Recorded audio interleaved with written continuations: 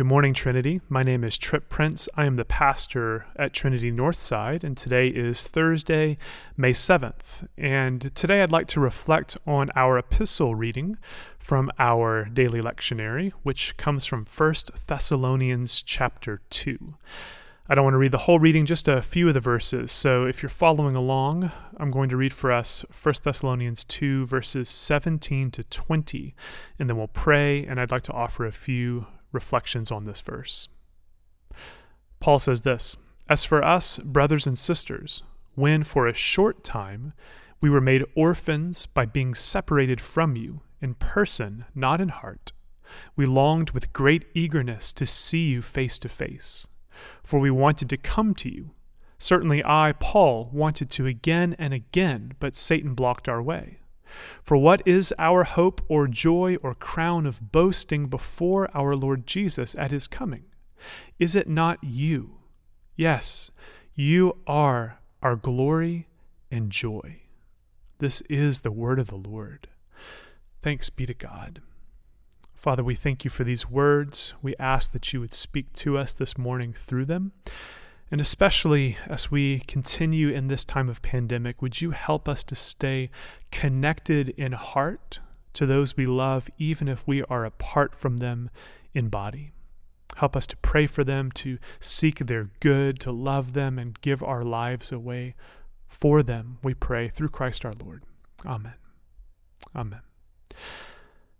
So while we always read Scripture from a particular context, a particular moment in history, I think there are times in which it is almost impossible for us to not read whatever the present reality may be into a past moment. Thinking explicitly now of this pandemic, there have been so many times I've been reading the Scriptures over the last few weeks where I read a verse and it's almost impossible to not read it in light of this moment we're in right now.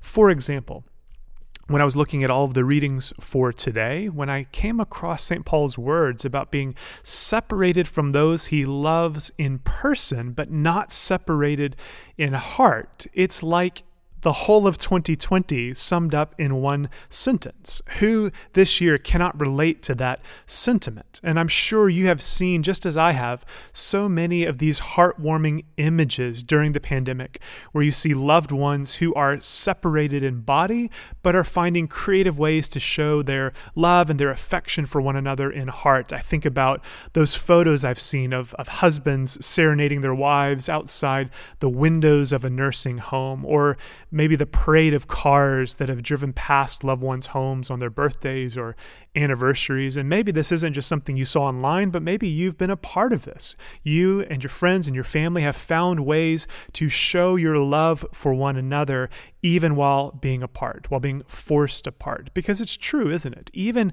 when we're forced apart, our hearts remain deeply connected to those that we love. Maybe even more than at other times, we're aware of that fact, aware of just how true and deep that love is and how connected we are. So with that in mind, let me say this. I think rightly understood, self-care is a really important thing. Caring for yourself is an essential part of human flourishing. Part of what it means to be a disciple, to be a follower of Jesus, is tending to God's renewing work inside of you and of me as we are remade, as we're reborn as children in God's kingdom. And yet, regardless of what we are so often told, true joy, ultimate fulfillment, it is not simply found in your own self-satisfaction. There's a greater and a deeper life that I think is only found when we give ourselves away for the good of others. Paul, in today's reading, talks quite a lot about joy. And this is something to sit with for today. Joy is found for you and for me when we invest in others and see them become the people they're meant to be. I think that's really the heart of what Paul's getting at today. Because Paul had certainly been personally transformed by the love of God in Jesus.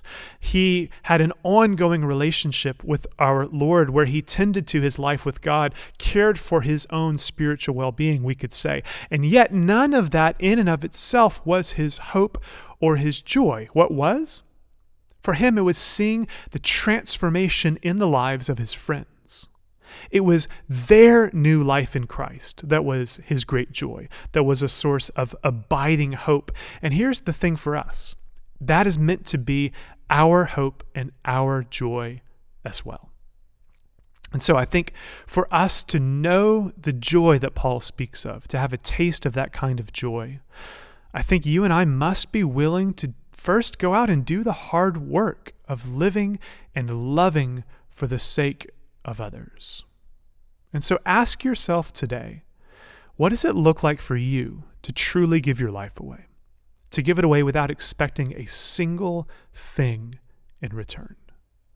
I think it's so easy for us to live out of mixed motives, where we do a good thing for another person, yet we are still in some way, shape, or form mindful of the benefit that may come back our own way, or the potential for benefit to come back our own way. Yet, what a gift it would be to long to see someone face to face, to be with them for no other reason than to see them living life as God made it to be lived. And that alone being for you and for me enough to be a source of unspeakable joy, this deep, deep well of hope when we see them living the way that God's made them to live, being the man or the woman that God has made them to be. I know we are still in so many ways sheltered and closed off from those we love. And when we find ourselves in these moments, we do face a reoccurring temptation to close ourselves off relationally, spiritually, in all sorts of ways. And yet here's the challenge today as we wrap up. How can you, even if you can't stay connected physically in body and in person, how can you stay connected in your heart to your friends and your family and those you love, and by staying connected, daily seeking their good? Giving your life away, helping them become the people they're meant to be. That's the challenge St. Paul gives to us. That's, I believe, our word today that we need to sit with and reflect upon. And may God give us the strength to apply it in our lives today in meaningful and redemptive ways. And may God bless you today. Amen.